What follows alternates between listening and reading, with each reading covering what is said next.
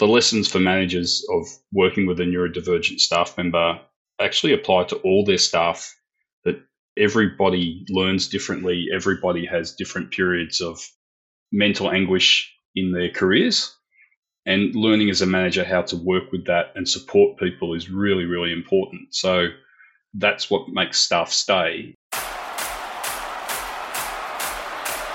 Welcome to the Frontline to Boardroom podcast, where we share the wisdom, knowledge and experience of leaders who've served in the military and then taken those hard-won leadership lessons into the corporate world.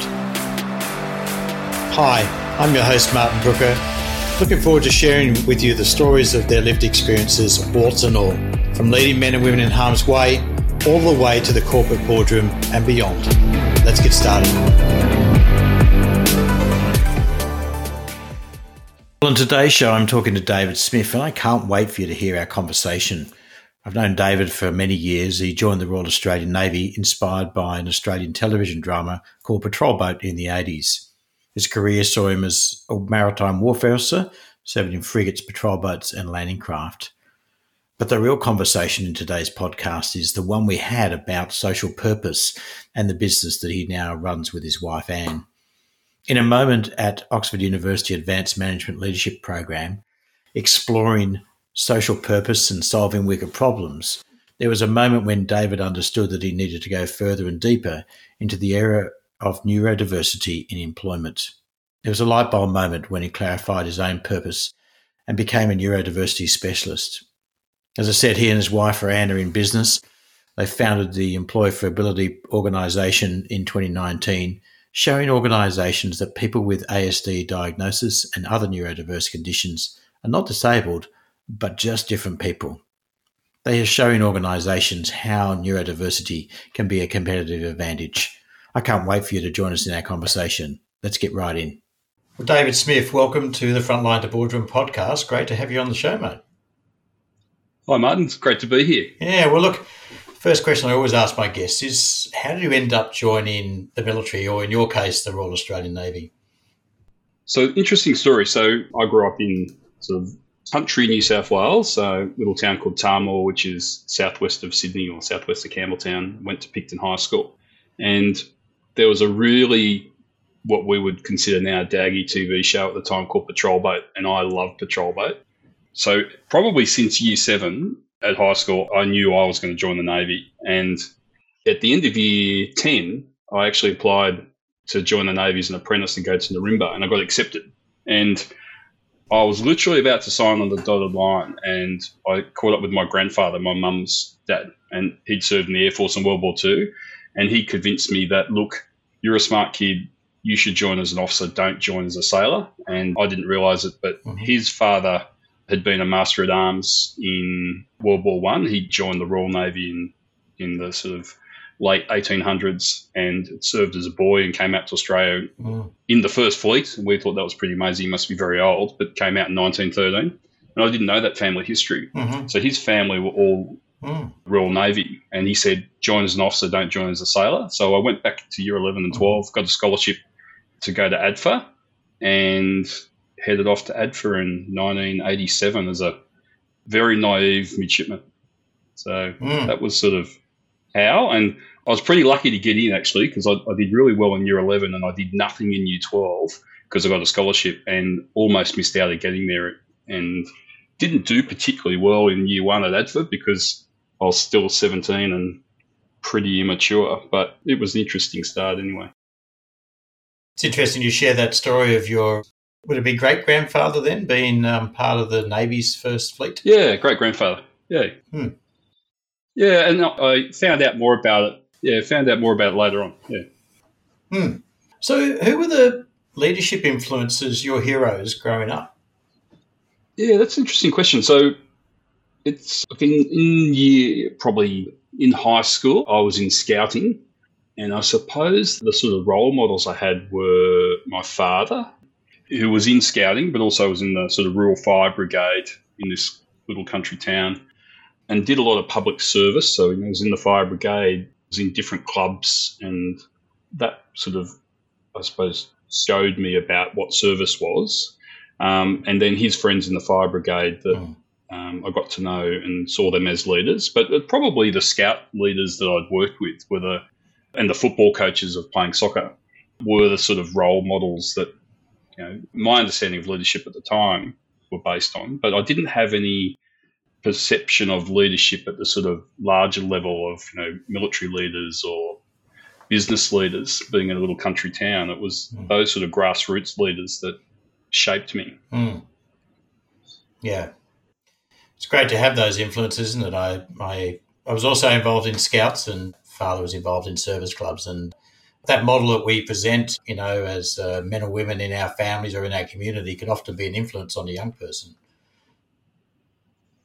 Yeah, and look, and I've modelled my life similarly that, I was involved in scouting as an adult when my eldest son wanted to be in Cubs and volunteered and spent 6 years as a Cub and Scout leader in Canberra, being, football coach and referee and all those types of community service things, which really my influence came from both my parents were involved in that sort of grassroots stuff, and clubs in any community don't exist without parents being involved. So I think, and they help you get different perspectives of working with all sorts of different families and people.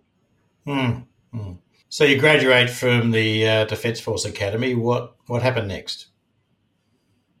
So I went to Sydney, went to Watsons Bay, did the Seaman Officers Application course. My first experience of going to sea properly, I remember, was 1992, and 3 of us got on a plane and we flew to Jakarta and we joined HMAS Swan. And to be frank, at the time it was like, oh my goodness, what have I done? If this is what the Navy's like, I think I've ticked the wrong box, because the ship was in lockdown because of poor behaviour of sailors. There was no leave. Morale was really low. The wardroom wasn't particularly friendly to a sub-lieutenant. It was a real eye-opening example of poor leadership in reflection, but at the time it was just like, oh my goodness, what have I done? If this is what being a warfare officer or a Navy, a seaman officer is all about, this isn't much fun. Can't believe I've just studied for 4 years to do this. So it was an example of leadership that in hindsight could look back and go, okay, that's not how you do it. At the time it was pretty traumatic to go, wow. And being a junior officer under training, you're rather at the bottom of the pecking order. So you've got to get used to the learning style and how the program works. But I was really lucky after that. My next posting as a trainee was to a patrol boat, and I loved that because it sort of fulfilled the dream from high school of being on a patrol boat, and I absolutely loved it. Then I was on Tobruk, and we went to Somalia. I was unlucky in the sense that my phase 2 time came to an end and I had to come back before we got to Somalia. So I actually came back on Jervis Bay. So I didn't get to go to Somalia, so I was a bit devastated. Right. Served on JB. Right. Then did our next courses. And then my first posting was on Brunei as the officer watch trainee, but also as a navigator on a small boat. So that was a great job because you had to do everything. And I developed a passion and love for navigation. And yeah, so that's sort of the early phase. Do you want me to keep talking about more, or? Oh no, it was. I guess it's interesting to have one of those first experiences. I think when we start out in our careers, whether you're in the military or not, you have a perception, expectations about what you're going to go into when you get into that first place of work, and something that people call the psychological contract. You have expectations about what it's going to be like, and then you find that it's not quite lines up, and you've got to work through that and adjust. And I think you go into a learning phase there of what aligns with you, what doesn't align with you. And it's a significant part, I think, of anybody's career. Yeah. Look, one of my earliest memories of different leadership was being at Creswell as a brand new first-year midshipman. And the cultural rules, the senior class ate their meals first. And I just thought, that was just so strange. I was like, why are the senior leaders eating before the juniors? I found that culturally a lesson that I've reflected on throughout the rest of my business career of you look after your staff. And you look after them first. And, for example, of eating, you eat after them to make sure that they've had food. And I remember thinking as a midshipman, very hungry midshipman at 17, going, wow, there's no food because all the senior guys ate it. Or you're left with the worst choice, which when I went through the Naval College was probably tripe and onions. Oh, yeah, something like silverside. I've never been able to eat silverside since, but but different times, different cultures. Yeah, so you missed out on that operational opportunity in Somalia. Where did the rest of your Navy career take you? What were the highlights of that? So came back on JB, did the rest of the course, got my first officer watch ticket on Brunei as the third officer, so the navigator. Went back to Tobruk as an officer watch and got endorsed on a larger ship. Then a signal came out asking for volunteers for pilot's course. So I thought, why not? By then I was a junior lieutenant. I threw my hat in the ring and got through the screening program at Tamworth and got to go on pilot's course, which was pretty amazing. Got 9 months into the program and had a pretty bad back injury playing sport and consequently didn't fly particularly well. I had to get lifted out of the aircraft after each flight, so I failed and got scrubbed off the course. And probably the big highlight of that course was doing combat survival course, and that was a really interesting it was a great experience. I was the old person on the course as a 25-year-old, and the program was run as a prisoner of war camp, and I was the senior ranking officer with all these ADFA Air Force cadets, and there was 3 Navy guys and a couple of Army officers. And I lost 13 kilos in 4 weeks, so it was pretty full on, but I learned a lot about myself. Wow. And about leading teams. So as the sort of senior officer of the program, I had to lead this team through the different phases. That was really enjoyable, but challenging. So after pilot's course, I went to Torrens as a PWO officer watch in anticipation of going on PWO course. And I got really involved in the education and learning role. All junior officers have supplementary jobs. So I embraced sort of being the training officer on board and really enjoyed the training aspect of it.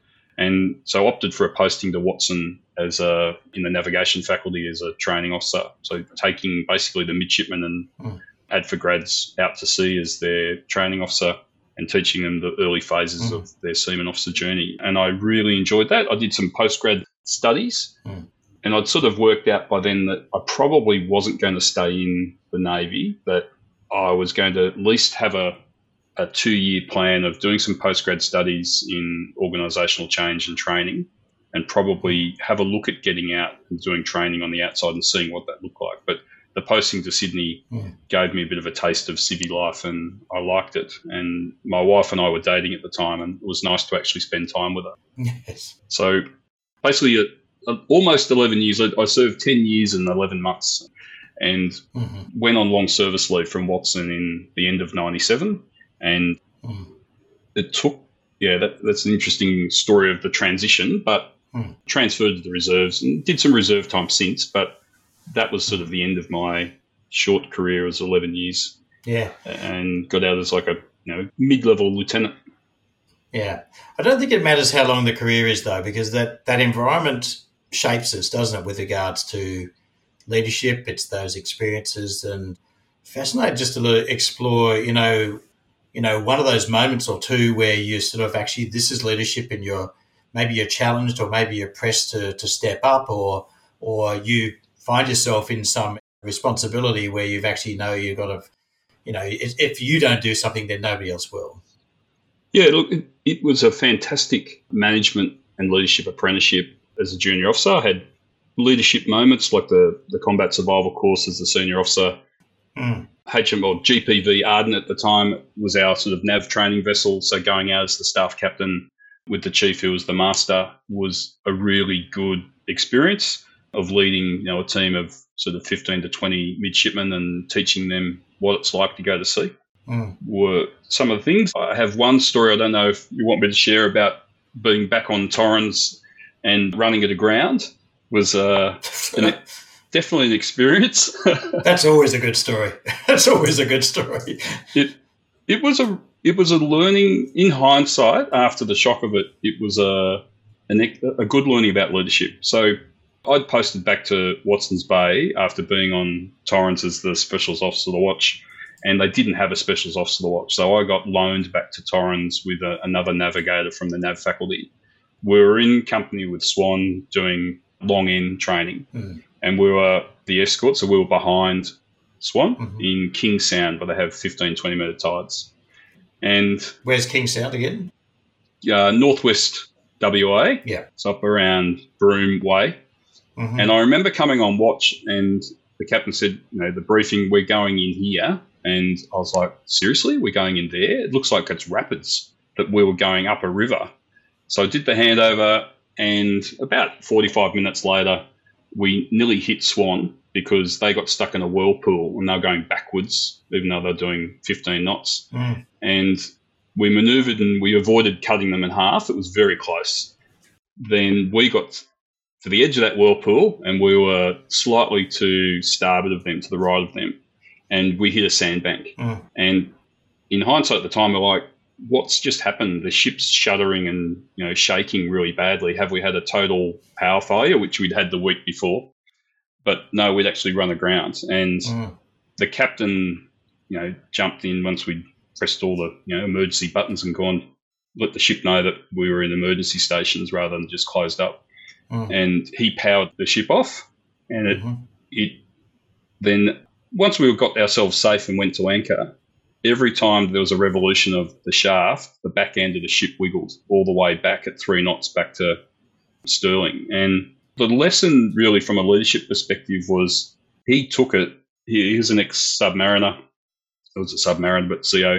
He was so stoic and positive to the whole crew, even though he was probably facing the end of his career. And the navigators that had organised the training went running for cover. They were looking for every excuse under the sun.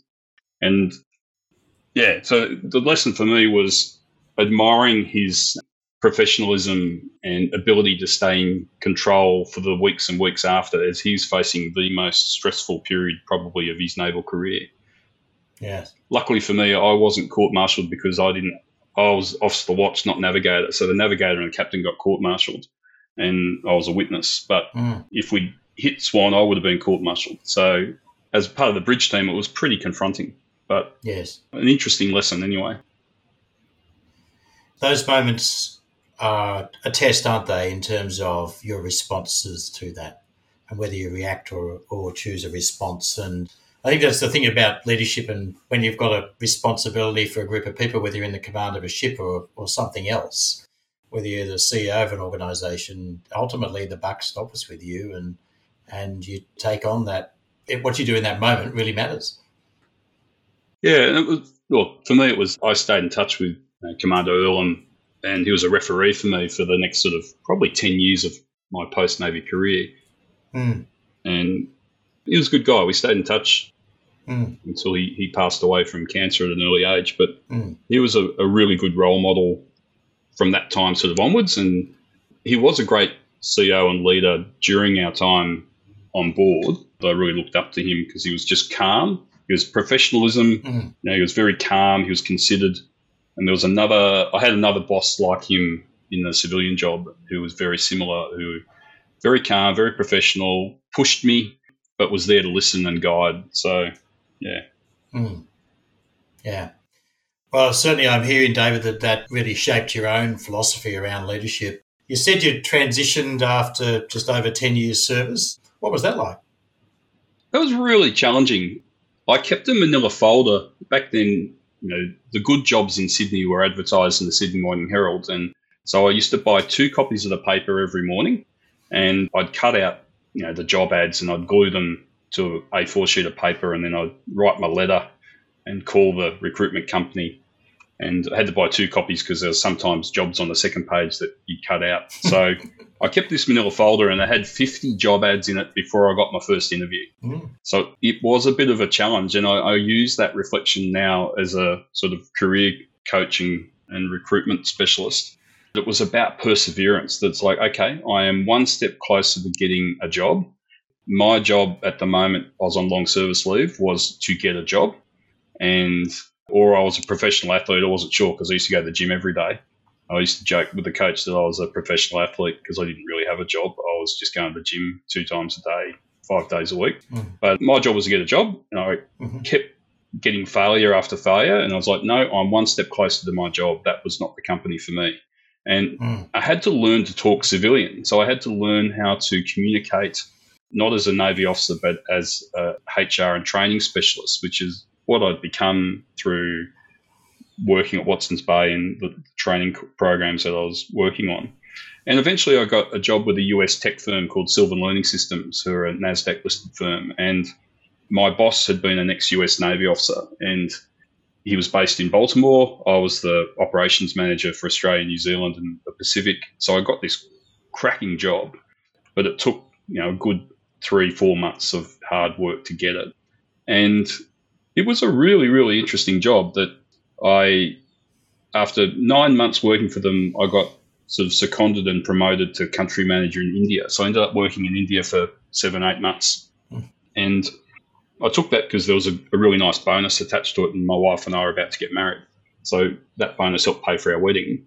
But it was a reflection of, I left the Navy because I was never home. Why am I living in India doing the same thing? Okay, I'm living in a hotel. But so I ended up resigning to come home because I was away all the time, and got a job with SMS Consulting, which I think you'd know who they are. Yeah. I worked with them in Brisbane, and a girlfriend of my wife got me the interview, and I had no intention of moving to Brisbane, but my wife really wanted to move to Brisbane.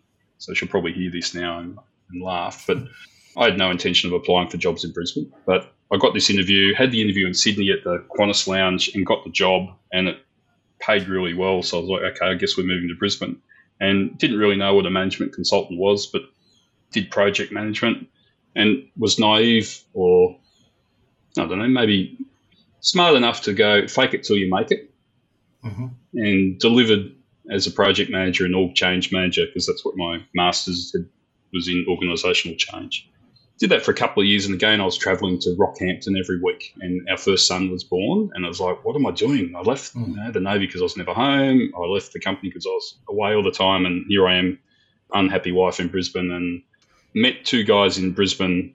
One was Stuart Robert, who was a classmate at ADFA, and Andrew Chandler, who was at SMS around the same time, and they just started a firm called GMT, and they made me an offer, and I decided to join them. And it literally was 3 guys and a business card, and we had an idea. And it was similar work to what we did at that SMS, was working on projects ourselves with associates, and we built the business at the end of sort of Y2K and the GST project phase.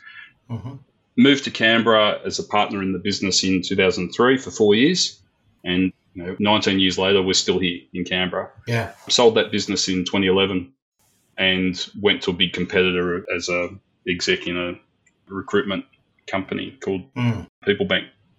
Yeah, well, it's interesting how our paths are shaped by sort of those divine moments, so to speak, a crossroads, and your priority, actually, what I heard was a priority around family and actually wanting to be present as a husband and as a father. So, sometimes we'll make sacrifice around that stuff, and it doesn't always pay off in the long term.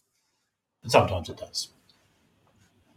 Yeah, I think, look, that was definitely the thought process, but my wife definitely has sacrificed more in terms of career than I ever did. And, she, especially moving to Canberra, she did that to support me.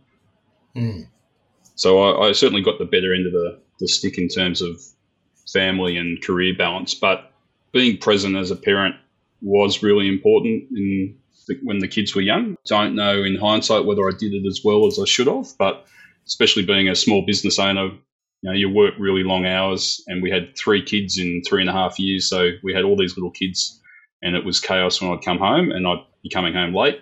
So I certainly had a very supportive partner in those years. And then starting our latest business in 2019 was actually her pushing me to say, you've got an idea, you're very passionate about what you're doing, you don't particularly love your job, so why don't you do something about it? So anyway, we've made a very good team. Well, it's good to have people around you, whether it's a spouse or a life partner or somebody like that can hold that mirror up and say, hey, this is what you're really passionate about, and I'm here to support. Yeah. Have you found the balance in this new business? I really want to talk about the new business moment, but have you found that balance with yourself and Anne? I think we have. We, not many people get to do. We actually work together. So literally behind me is her desk, and we work, a metre and a half apart. Often I'm out of the office seeing clients or working with staff or presenting to corporate companies, to organisations and government. But we work very closely together, and it's a healthy, respectful relationship that we're peers and we get on, but we're good at bouncing ideas off each other. But we've had to make it work because I think early phases of trying to work out, I brought her into the business at the end of last financial year and handed over a whole heap of stuff that I wasn't very good at, that she was good at. And that handover's meant the business is sort of tripled in size. But still trying to work out roles and responsibilities as equals and as partners, husband and wife partners, is very hard, and we've done it pretty well. So I think I've been lucky. So, David, any thoughts about what the secret sauce is to that, about being partners in life as well as in business? Happy wife, happy life. Look, I think it's about listening to each other and listening to what's annoying her and being respectful and listening, not trying to solve it like a lot of guys try and do, is half listen and try and solve the problem. It's no, shut up and listen. Yes. And let them have their say. And then if there's an opportunity to respond, sometimes they just want to vent. Because when you're in small business, sometimes you need someone to bounce ideas off, or if something's annoyed you, you've got no one to vent to put it into perspective. But if you're working together, then they become that person to share the stresses and then put it into perspective and move forward and make decisions. But that's probably some of the clues. But yeah. And it takes work, doesn't it? It's a constant. It does. It's a constant thing. But yeah, so starting this business was following our passion. So we've got 3 kids. Eldest Darcy's nearly 21. Madeline's 19. And Ollie is our youngest. He's 17 in year 12, and he's on the autism spectrum. And he got diagnosed when he was about 4, and we went through the roller coaster of emotion. I think all families do when you're told there's something wrong with your son. That what does this mean for him, for our family? And I was at People Bank, which is Australia's largest tech recruitment firm, managing their federal government business, and I'd actually met a family in about 2015 who had a trans daughter who was on the spectrum and had really debilitating anxiety. And the daughter hacked into the Minecraft server because they loved Minecraft, just to see how things worked, and just played with it and gave themselves things that you get in Minecraft. And 2 weeks later, Minecraft banned them for a year. And then a week later, they hacked back in and overrode their ban and kept playing. And the mum's telling me the story, and I'm thinking, wow, they've got really good hacking skills. But as a 19-year-old, I couldn't get them employed because their anxiety was so strong that they wouldn't go to an interview with the employers that we'd lined up. And I just thought, what a waste that this young kid has awesome skills that companies want, but I can't get them through an interview process. A couple of months later, I was lucky. I went to the Oxford Advanced Management Leadership Program, and that was sort of a dream come true. It was something I'd always wanted to do, was that type of leadership learning. And on that program, it makes senior execs think about what is your social purpose and how can you solve wicked problems in the world. And I went over there thinking about recruitment, but halfway through it, there was like a light bulb went off in my head. It was like an aha moment of, my son's autistic. I'm in recruitment. A wicked problem is that people on the autism spectrum really struggle to get employed. They're 6 times more likely to be unemployed than people with other types of disability. So I wrote a bit of a paper about it and talked to some classmates. One of them was the CIO of Defence, and there was some other Australians on the course, and basically came back and started doing some research about, well, who's doing this stuff? Went to Griffith Uni and did some postgrad studies over the next couple of years on autism, and then thought, this is what I want to do. This is my purpose. This is what I've been put on earth to do, really. And being very privileged in the sense that we're in a position that I could follow my purpose. And my wife sort of said, you hate your job or you're miserable in your job. Either go and follow your purpose or shut up. So I went, okay, I'm going to do this. I'm going to leave and follow and implement this sense of purpose I've got. So in 2019, we started Employ for Ability. And so 3 years later, we've got a staff member in Sydney. We're in Canberra. We've got 18 staff. We won the Telstra Best of Business Awards for the ACT for building communities last year. But more importantly, we've placed about now 140 people into meaningful work. And in Australia, there's the disability employment system that the government funds. And they place less than 7.5% of their autistic candidates into meaningful work. And most of them last less than 6 months. And what we've achieved is that 80% of our clients gain employment in the first 6 months. And after 12 months working there, 95% of them are still there, many of them in higher roles. So our model's been phenomenally successful of getting people transitioning into work and showing organisations that, neurodivergent talent are not disabled, but they've got unique skills that organisations should consider. And in Australia right now, we've got a skill shortage. So excluding a group of people isn't good for business, especially when they have longevity and they contribute really well. So it's been a really good business journey of there is a massive demand for what we do, and following your sense of purpose makes you not think that it's not work every day. It's just very enjoyable. It's very personally, emotionally rewarding. What a great story, David. And I was aware of your sort of that success, but great to get the backstory. And what are the challenges then you see on the sort of employer side? What do employers, or where the leader managers and need to actually be thinking about when it comes to neurodiversity? And I want to make sure we use the right word here, but it's valuing that, I think, is probably what I want to say, is valuing that as an opportunity. Yeah. So I think the challenge for organisations for a long time has been that when we see disability, there's a stereotype. So if you see someone in a wheelchair, you know what you're dealing with. If you see someone with a cane or a guide dog, you know to make reasonable adjustments that they're vision impaired. Or if they're deaf because they're signing, you can tell somebody has a disability. And if somebody has Down syndrome or an intellectual disability, often you can tell by looking. But with psychosocial disability, we don't talk about it in society very often. And in the military also was something you didn't talk about your feelings and the stresses. And I know we've learned a lot over the last 20 years with the change of tempo. But PTSD, depression, anxiety, bipolar disorder, those types of conditions are taboo to talk about often.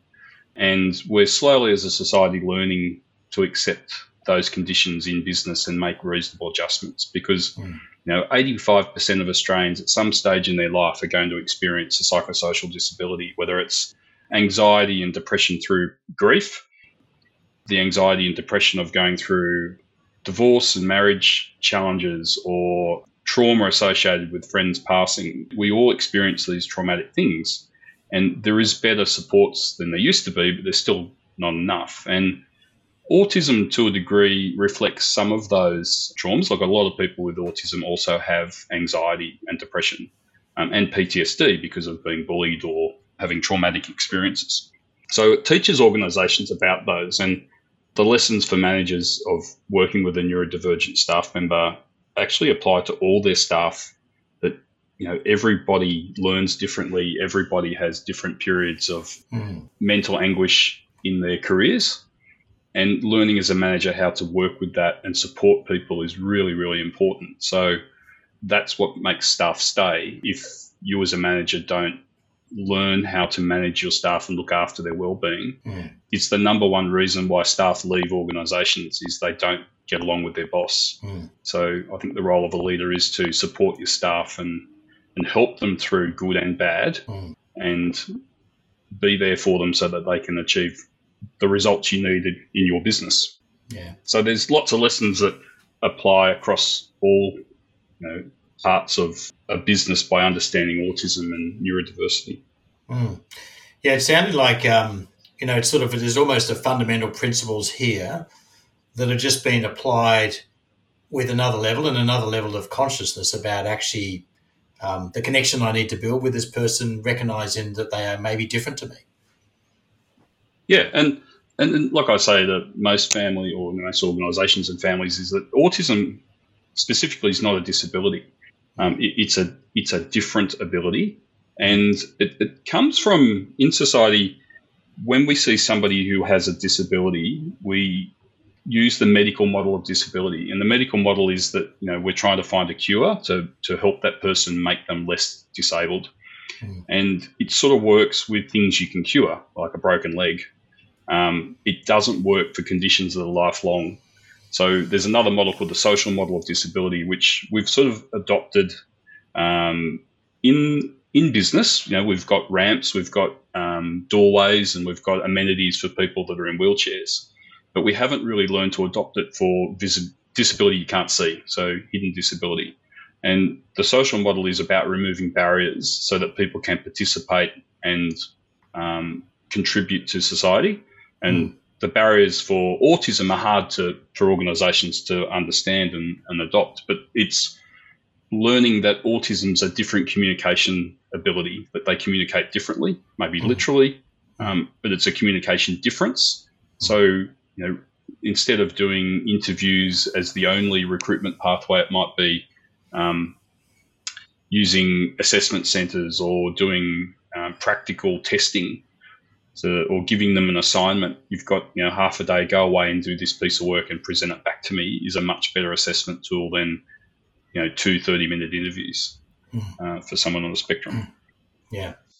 Are you learning, having had a background in recruiting and placement of people, do you think we need to change the nature of how we recruit full stop? You're talking about this for a group of people, but do you think that's actually our approach to recruiting is actually needs a sort of a scrub? I think so. Look, it's a bit heretic for me, 23 years in recruitment to say that interviews aren't very effective, but there's lots of academic literature that shows that interviews by themselves are not very effective. And the concept of interviewing is really a very old one that it was designed in the Second World War to mass screen people. And most organisations now use other things like psychometric testing, peer interviews, different sort of approaches on it.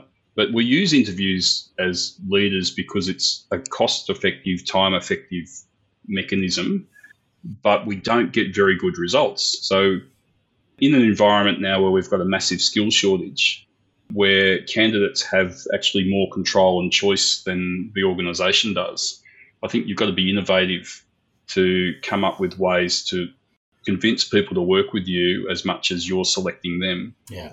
And assessment style processes are pretty good, that you can give them a project or a quiz to understand them. And interviews have their place in the puzzle, but they shouldn't be the only mechanism.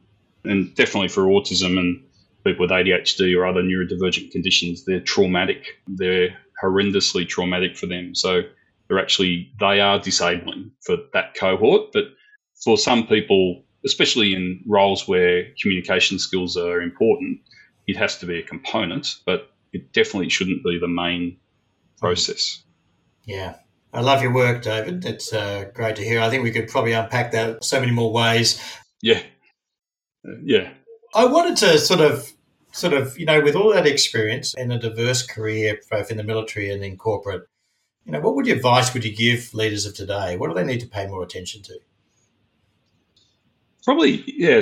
My thinking is, leaders today, you don't need to be the smartest person in the room. So I was really successful in my last few leadership roles by hiring really smart people and following the sort of the concepts from the Jim Collins Good to Great book of, first who, then what. So hiring really great people who in most cases were much better than me at recruitment and had complementary skills or, covered off my areas of weakness.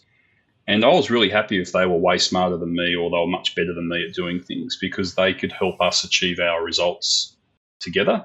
So then my role is, as a leader, is to be the glue to bring them all together and focus on the goal. So for new leaders or people moving into leadership roles, it's more important that you're bringing the team together and pointing them in the right direction than being the subject matter expert or the cleverest person in the room. That's probably my biggest piece of advice. Yeah. Well, look, my sense is that you sound like you're a person that likes to have resources and you're a better lifelong learner. Have there been resources that have helped you along the way that, help with that growth mindset you clearly have? Yeah, look, I came across the Jim Collins book, Good to Great, it's like 1999, 2000, somewhere around there. It was fairly early in the journey, and reflecting on, one of his key concepts is a level 5 leader. So someone who's humble, but also very, very focused on results and getting things done and holding very high values to, what I'm trying to say. So very high standards. So, and I sort of reflected on me going, okay, my leadership journey's been, like I reflected as a midshipman, was looking after your staff or your team rather than being at the front of the line to eat first. It's, you don't have to be out the front shouting, I'm the leader. A humble leader that looks after their team can be very effective, but you've got to have a real strong focus on what the mission is, what we're trying to achieve, and have very high standards that you hold people to. So to me, that book, Good to Great, sort of has been, we've implemented it in the business I owned before People Bank. It just strangely, coincidentally, the CEO of People Bank brought that out at a leadership training session. I'm going, okay, I know this book. And we adopted it as a sort of a philosophy at People Bank. And it still holds true today, 20 odd years later in employability, that those types of sustainable long-term businesses have good leaders, fantastic staff, be very aware of what you're good at as a business. So at my business, we're very good at working with people on the autism spectrum and neurodiverse conditions. We're not so good at working with people with an intellectual disability. So being honest with ourselves to not be all things to all people, setting big, hairy, audacious goals of what we're trying to achieve, and then shooting the lights out and doing it have been sort of the tenets of that book, but how I've implemented businesses over the last 20 years. And we've had very good success, or I've had good success in my career by following those types of philosophies. Now, I'm not saying I'm a level 5 leader. It's something to aspire to. Certainly had days where I didn't live up to that goal, but that's part of the journey is, putting a mirror up and looking at yourself to go, that's not your best day. What did you do wrong? And being honest with yourself is part of the learning. Doing the Oxford Advanced Management Leadership Program was life-changing. It really made me focus on a sense of purpose and taking me on this journey. But it was a really good learning experience for the 3 weeks of the program. So having time out of doing your day-to-day to actually go and learn and reflect on leadership's a very important, I think, aspect of being a leader, and doing those sort of exec leadership programs is a time effective, it might not be cost effective, but time effective way to do it because you get so busy. Yeah. Well, David, I reckon we could unpack a lot more about your leadership journey, and maybe we'll do that another time. But for today, I just want to thank you so much for giving up your time to be on the podcast. We're going to finish up with some rapid fire questions. As I say to people, they don't necessarily have to be rapid fire answers. Yeah. So first question, fill in the blank. Leadership is? So leadership's the ability to use influence to fulfill the organisation's purpose. Cool. You kind of mentioned one book already. It might be the book, but what's your go-to book on leadership? Look, it's the Jim Collins Good to Great. Yeah. I use it a lot. Yeah. Yeah. It's you know what, it comes up probably since I've been doing the podcast, it probably comes up as the number one book for people actually at the moment. So the next question, wish I had known blank earlier in my career. Oh, I wish I'd known about mentoring earlier in my career. And in the Navy in the 80s and 90s, we didn't do mentoring. And it wasn't until really about 15 years ago that I had a mentor who could sit me down and talk about, well, where's your career going? And I'd never really thought about it. It had always been a bit of a goal that I'd had and I'd follow through it myself, but I didn't have somebody I could go and talk to. So having mentors and feeling safe to ask people for help or for an opinion to go, look, I'm not really sure about this. Can you give me some advice? Is not a weakness. It's actually a really smart thing to do. And I think those who have probably had longer careers in the Navy or in other corporates have probably been more successful earlier in their careers because they had mentors. And for me, it took me until my sort of late 30s to work that out. Yeah, very cool. Next question, you get a call from a team member, a crisis has just occurred in your company, organisation. What are your first words to that person? Probably, are you okay or safe? You know, is everyone else okay and safe? So worrying about people's welfare, and then we'll sort out whatever it is that's going wrong. But making sure that that person's okay and safe is probably the most important thing, especially from a mental health perspective. Last question, the go-to quote on leadership that's been most influential on your leadership style. Great vision without great people is irrelevant. So for me, which comes from Jim Collins, but for me, it's been a focus of my career is, we've got to know where we're going. If I've got good people around me and we're just doing the day-to-day, then we don't achieve great results. So we've got to have a goal we're aspiring to, and it needs to be a big, hairy, audacious goal to achieve great results. And if you don't have a goal, you're just marking time. So you're not going to achieve great results if you don't have a plan and a goal to get there. Yeah. Well, great advice. David, thank you so much for giving up your time today to be on the podcast. And I want to congratulate you on the success with employability so far. It sounds like it's on a great trajectory with you and Anne at the helm, and look forward to your continued success and, maybe the opportunity to come back somewhere down the future track and share some of the success and what else you've learned, I guess, in terms of leadership with regards to that inclusion bit, which is so important. And we'll make sure we put a link in the show notes about your organisation because, as you said, was it 1 in 6, 1 in 7 people in Australia are probably have some neurodiversity, and it would be worth having some information about that as well. Thanks for the opportunity, Martin. It was good talking to you, and I look forward to catching up in the future. Excellent. Cheers. Thank you for joining us on this episode of Frontline to Boardroom. So grateful that you could be with us. For more on how you can step up to leadership every day, be sure to visit us at martinbrooker.com, where you can subscribe to the show to be notified every time an episode drops. And if you found value in this episode, we'd love it if you'd share it with a friend. Looking forward to being here with you next week. And remember, sometimes you need to drive it like you stole it.